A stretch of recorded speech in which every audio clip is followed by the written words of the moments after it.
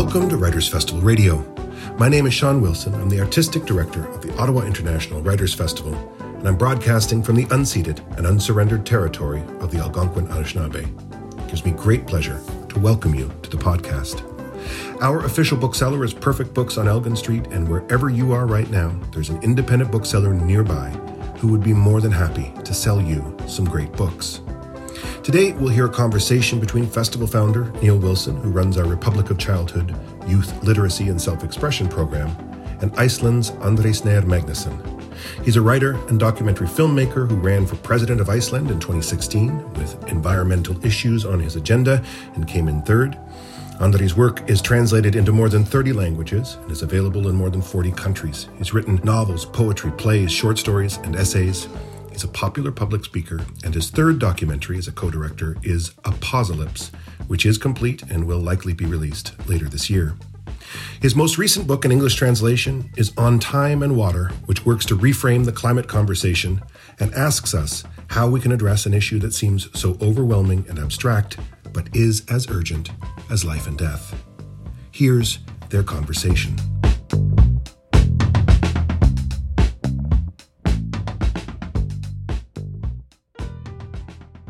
I'd like to begin, Andrés Nair, by going back a few years when you were on a tour with your 2009 book, Dreamland, and you gave a lecture in Munich and participated in a panel discussion with Wolfgang Lucht, a professor and celebrated climate scientist. One could argue that your conversation with him compelled you or propelled you to start thinking about On Time and Water. Yes, I had been involved with more like local issues and local conservation of biodiversity and landscape here in Iceland when it came to the aluminum industry and destruction of rivers and ecosystems. But I didn't feel I had authority, and I could understand the river, I could understand the valley, but I didn't feel like I had authority to take climate data and interpret that into some kind of a writing form, or I didn't feel I felt like it was up to the scientists to have the authority. I'm from a family of doctors and nurses, and they don't like when people are messing with, pretending to understand health issues or give medical advice. So I had kind of respect for the boundaries there, but Wolfgang, he's a very he's a great thinker of putting things into perspective, and he used lots of mythology in his talk and comparison to all sorts of issues that are fossils and giving us kind of a sense of deep time. And he asked me, why don't you write about climate change? And I said, I don't feel like I have, I'm allowed to do that. But he said, people don't relate to data. People relate to stories. People relate to perspective. And paradigm shifts don't happen because some data emerged, but because a new idea was filtered through music, through visual arts, through writing, through poetry, through all sorts of cultural forms. And that's how paradigm shifts happen, and understanding doesn't. Part of the understanding comes from the data, but other aspects of the understanding comes through culture. So he basically gave me authority to write, and also offered help of giving me access to the latest discoveries. So I'm using lots of mythology, poetry, personal perspectives, but the base of everything is the newest climate science. Well, you write in the book that, and I think many of us who consider ourselves literate, that climate change has become white noise, and you talk about it maybe referring to it more as a black hole. I mean, it sucks the language, it sucks the ideas out of our universe, out of our narrative. So you talk about finding developing a new narrative, a new language, a kind of mythological language. And you say, I need to write about things by not writing about them. I need to go backward to move forward. Yes, so the book is very much about almost like an experiment. It's a search for language. What language, if I can say that destruction in a valley in Iceland was enormous, I've already finished that word. What do I go and how do I say that climate change is? What is climate change if one valley destruction is enormous? I've already finished the highest word that I could use in my vocabulary. So the idea is that exactly like a black hole, no light can escape from this black hole. And the only way to understand a black hole is to look at the periphery. The idea was that I can't just talk about the data or say the things. I have to try to put them into perspective. And for example, I'm talking about my grandchildren, and climate change is very much about our grandchildren. But the problem is that they are totally unloaded. That is, they don't exist, and they haven't lived their life. So they're unloaded. They're not loved because they're not born yet. So you can't love anybody that doesn't exist. So it's this, and how do you imagine or feel urgency towards somebody that is imaginative? So I found out that it would maybe be better just to write about my grandmother that is in the other direction. And she is fully loaded of love and experience and stories and wisdom and all. She's 97 and still in very good shape. So instead of writing about my grandchild, I write about my grandmother. To understand the size, because language can't go further than enormous. I have to maybe twist the angle and ask people, how normal is a climate conference, for example? How normal is that? Did Genghis Khan, Ramses II, Caesar, none of those megalomaniac leaders of the world believed that they could melt glaciers. They were powerful. They had empires, but they were not so crazy that they thought they could melt glaciers. Mythology talks about times when floods are happening, glaciers are melting, or fires are burning, and we are much closer to a mythological situation where the fundamentals are shifting. So I'm asking, how normal? What is the word global warming? What does that mean? Why do we call it that? Who decided it was called global warming? And what emotions does that bring to our mind, or what vision do we have when we hear that? And in a way, it's almost like the word Holocaust in the year 1930 versus 1960. And in a way, we could also use another word. We could call it the Great Water Shift or something, because, or the Great Water Disruption, because basically all elements of water, from glacier to groundwater to oceans to rain to snow, all elements of water are going out of balance in an unheard way. So I'm trying to use language and storytelling and perspectives, metaphors. I'm searching for the holy cow in the Himalayas, yes, the frozen cow of Nordic mythology. That never made sense for me. How could the world start with a frozen cow? That's Nordic mythology. It sounds like a whispering game that went wrong. But if you look at the role of the glaciers in the Himalayas, how they keep the snow during the rain season and release this milky white water when you need it the most, and the water is full of sediment, and it's nourishment for the fields and the crop. So suddenly, of course, these glaciers, these frozen cows, giving this milky white water to 1 billion people down in India, Bangladesh, China, Nepal, Pakistan. What happens if if you look at the Himalayan range, it's the big milking cow of the world. And what happens if these glaciers are disrupted, if they vanish, if they recede? We could be seeing the biggest humanitarian crisis that maybe humanity has faced in history. You and the Dalai Lama have a bit of an inside joke, if you will, about the frozen cow. I was very moved when he asked to see you and then invited you to his home, and which, of course, you returned to for a second visit with him. And he was quite intrigued with how you could draw the parallels between the glaciers and the mythology of the Viking or the Iceland and his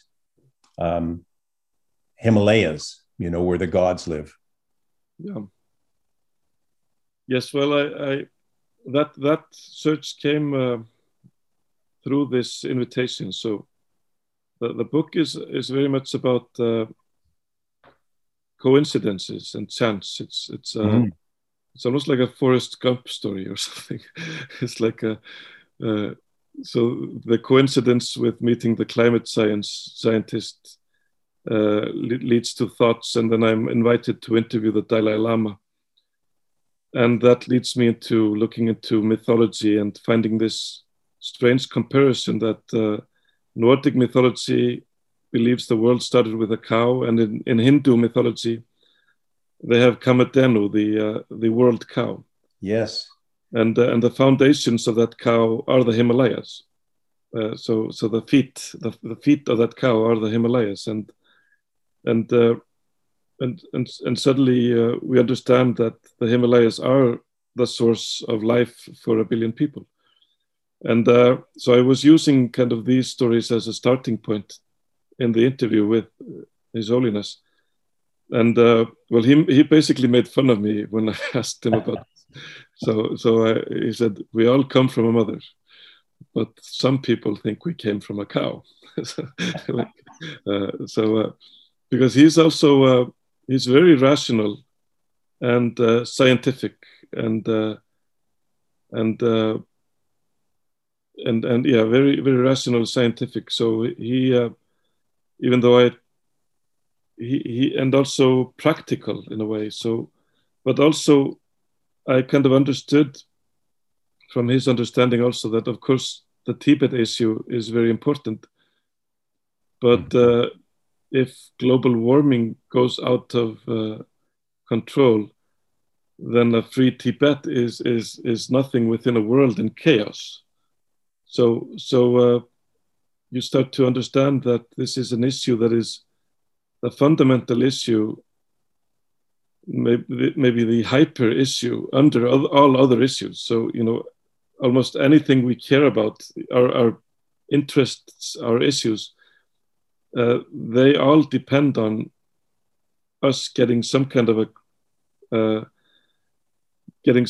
control over this climate situation. You write, it's 2020 now, 1 year after the movie Blade Runner takes place, 5 years after the future in Back to the Future, 36 years after the Orwellian year 1984. We are so hypnotized by progress and revolutions that our relationship with the future is characterized by irresponsibility. For us, a century is like a whole eternity, a thing beyond imagination. So I guess this really addresses how we have become addicted or hypnotized and are failing to take on our responsibilities for our children, grandchildren, and great-grandchildren. Yes, so culturally, you and me, we are raised with the year 2000 as some kind of a far away utopian future, and suddenly we're like we still believe that we're relatively young, but we're like 20 years past this future. And universities are full of people born in the year 2000. Mm.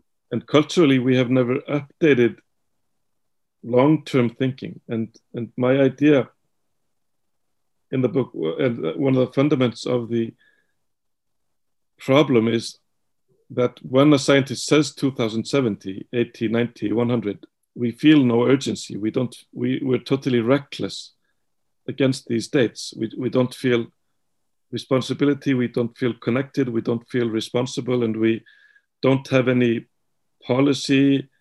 Economics. They can't calculate worth of anything in the year 2070. Everything beyond a 30-year investment just doesn't count.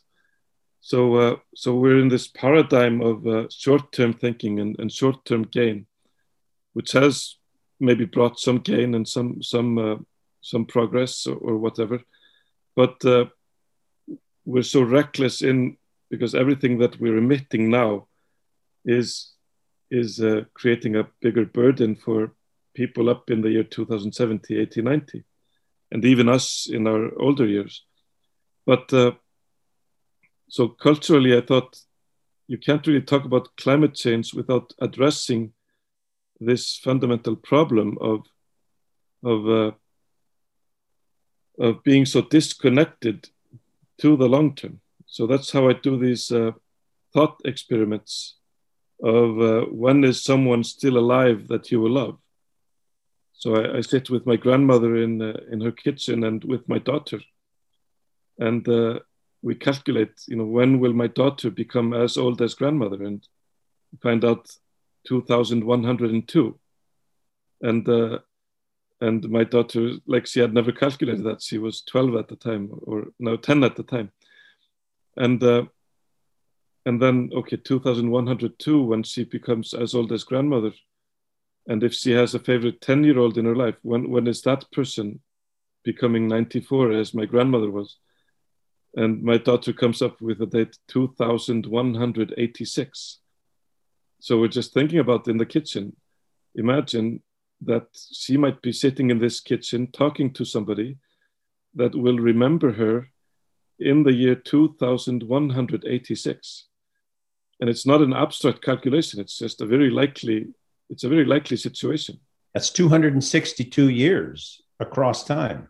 Yes. So my daughter can touch my grandmother and be influenced by her life story and her knowledge and her presence. And my daughter will probably be able to influence somebody that will still be talking about her in the year 2186. And that person might have first-hand stories from somebody that was born in the year 1924. So 262 years is the time that you can touch with your bare hands. And so that was the thought experiment in my book was to take climate science and mythology but then also take this super personal point of view, this just what is our how is our intimate time? When is someone still alive that you will love? And if you calculate that and you start acting accordingly to that, then you will have dates like 2150 almost in your intimate realm. It's amazing. And when you certainly humanize the conversation, which I think is a great contribution to this whole question of questions. How do we find solutions? How do we mobilize the world to do something when, the corporations are basically making profit and they're only concerned, it seems, each quarter they have to continue to make more profits for shareholders. And of course, we know the politicians, even the great politicians, find it very difficult to step away from the 4-year election cycle and, not take even though, here you are writing in a way that anyone can understand. You're not talking like a climate scientist, and many of the books, that are loaded with statistics and graphs and parts per million, which 20 years after the conversation began, we're all glazing over for the most part, but we do know somewhere in our subconscious, if not in our consciousness, that things are getting worse, and we need to do something quite drastic. We need radical, revolutionary change.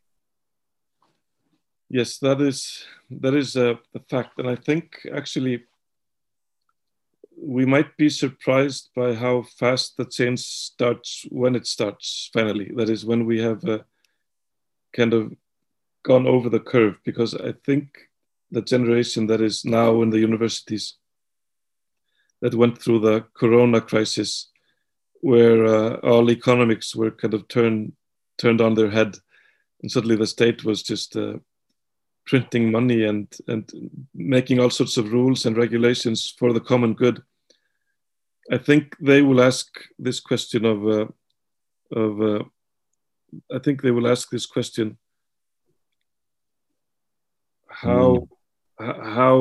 why don't we do that towards the climate crisis? And I don't think when they are paying into pension funds to be paid out in the year 2070, I don't think they will have any longing to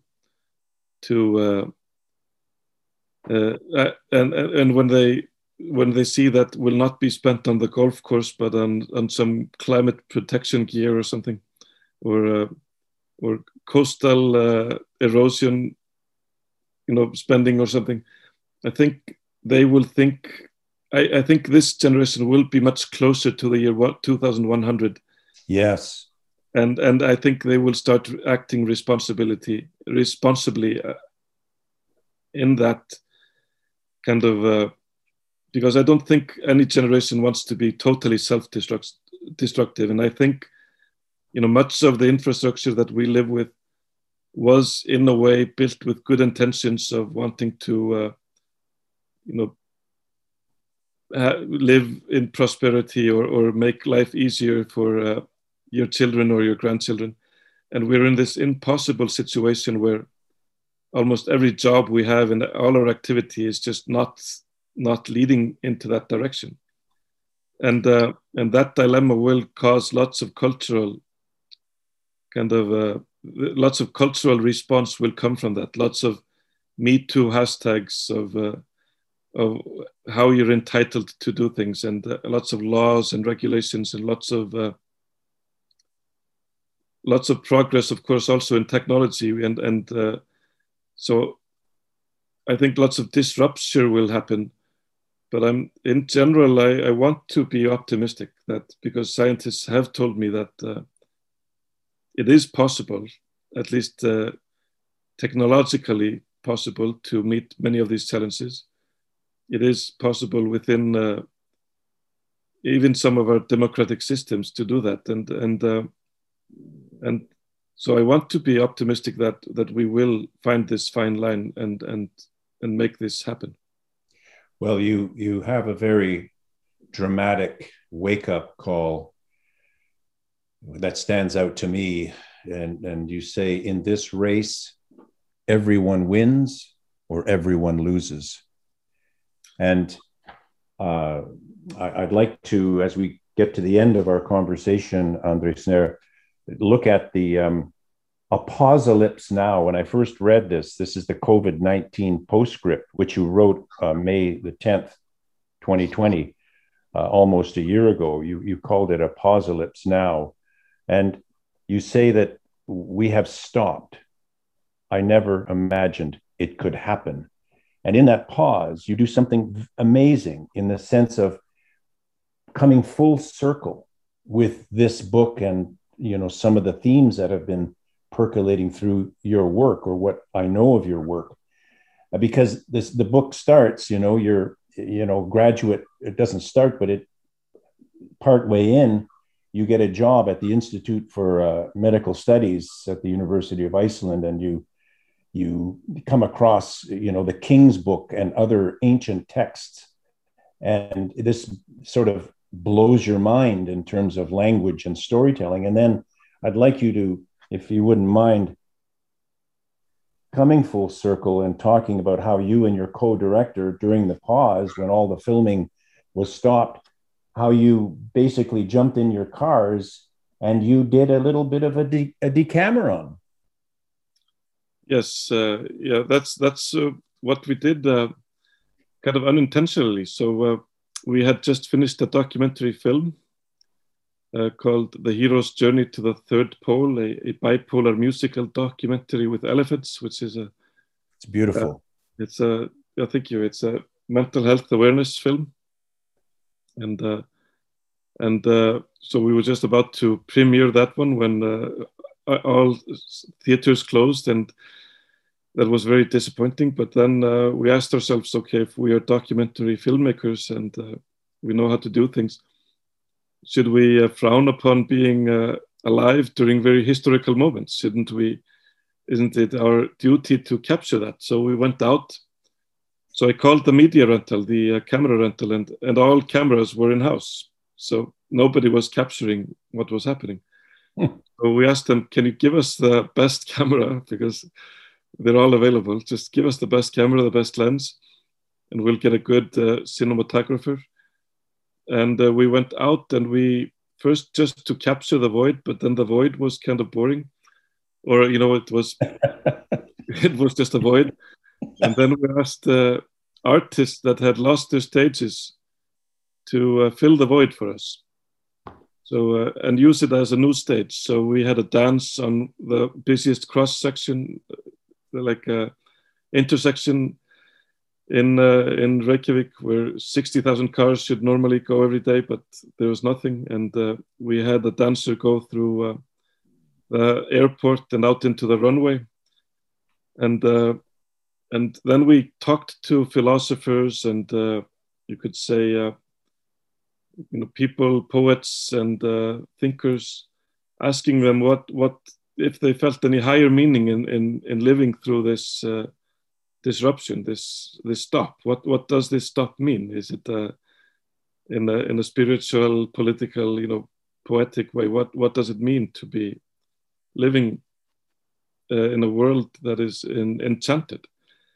So we took lots of interviews, and suddenly we had created this Decameron, which is the Boccaccio book from the plague in Florence, where 10 people are telling 10 stories for 10 days. Suddenly we had created some kind of and suddenly the first lockdown was almost over when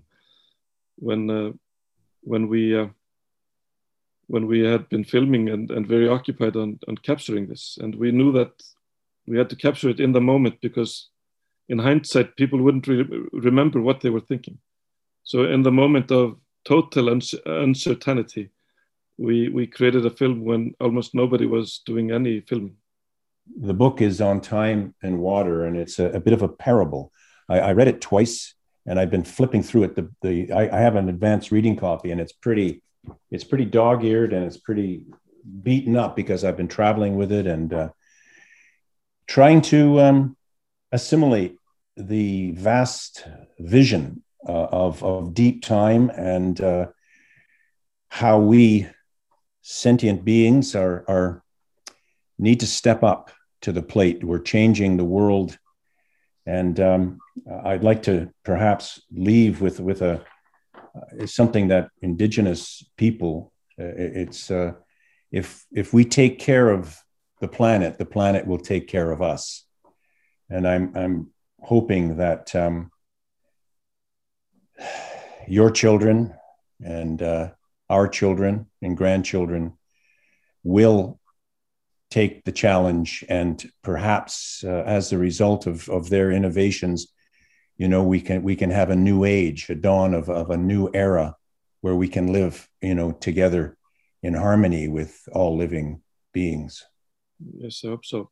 This is actually also, what you said it's in our film also, because we have a photographer that has been living a lot with Greenlandic hunters. And it was kind of the negative of what you said. If you kick nature, it will kick you back. Yes. That was the wisdom from the Greenlandic hunters. That was Neil Wilson in conversation with André Sneer Magnusson about his latest book, On Time and Water. As always, I want to thank you for supporting authors and booksellers through these difficult times. It's always a good idea to buy a book, and of course, you can't go wrong supporting local independent booksellers. Our spring season runs through June, and it's all available online at writersfestival.org, so all you need to do to connect with some of the world's most acclaimed authors is click play. Please take a moment to rate and review the podcast, and don't hesitate to recommend it to a friend. If you enjoyed this episode or any of our virtual programming, please consider making a charitable donation. Your financial support will allow us to continue to bring you the world's most interesting authors and thinkers. I want to thank the Ottawa Public Library, the Government of Canada, the Government of Ontario, the City of Ottawa, the Ontario Arts Council, the Canada Council for the Arts, Carleton University, and CBC for their ongoing support. This podcast is produced by Aaron Flynn, original music and sound engineering by Mike Dubé. Kira Harris is our program director, and I'm your host, Sean Wilson. Thank you so much for listening.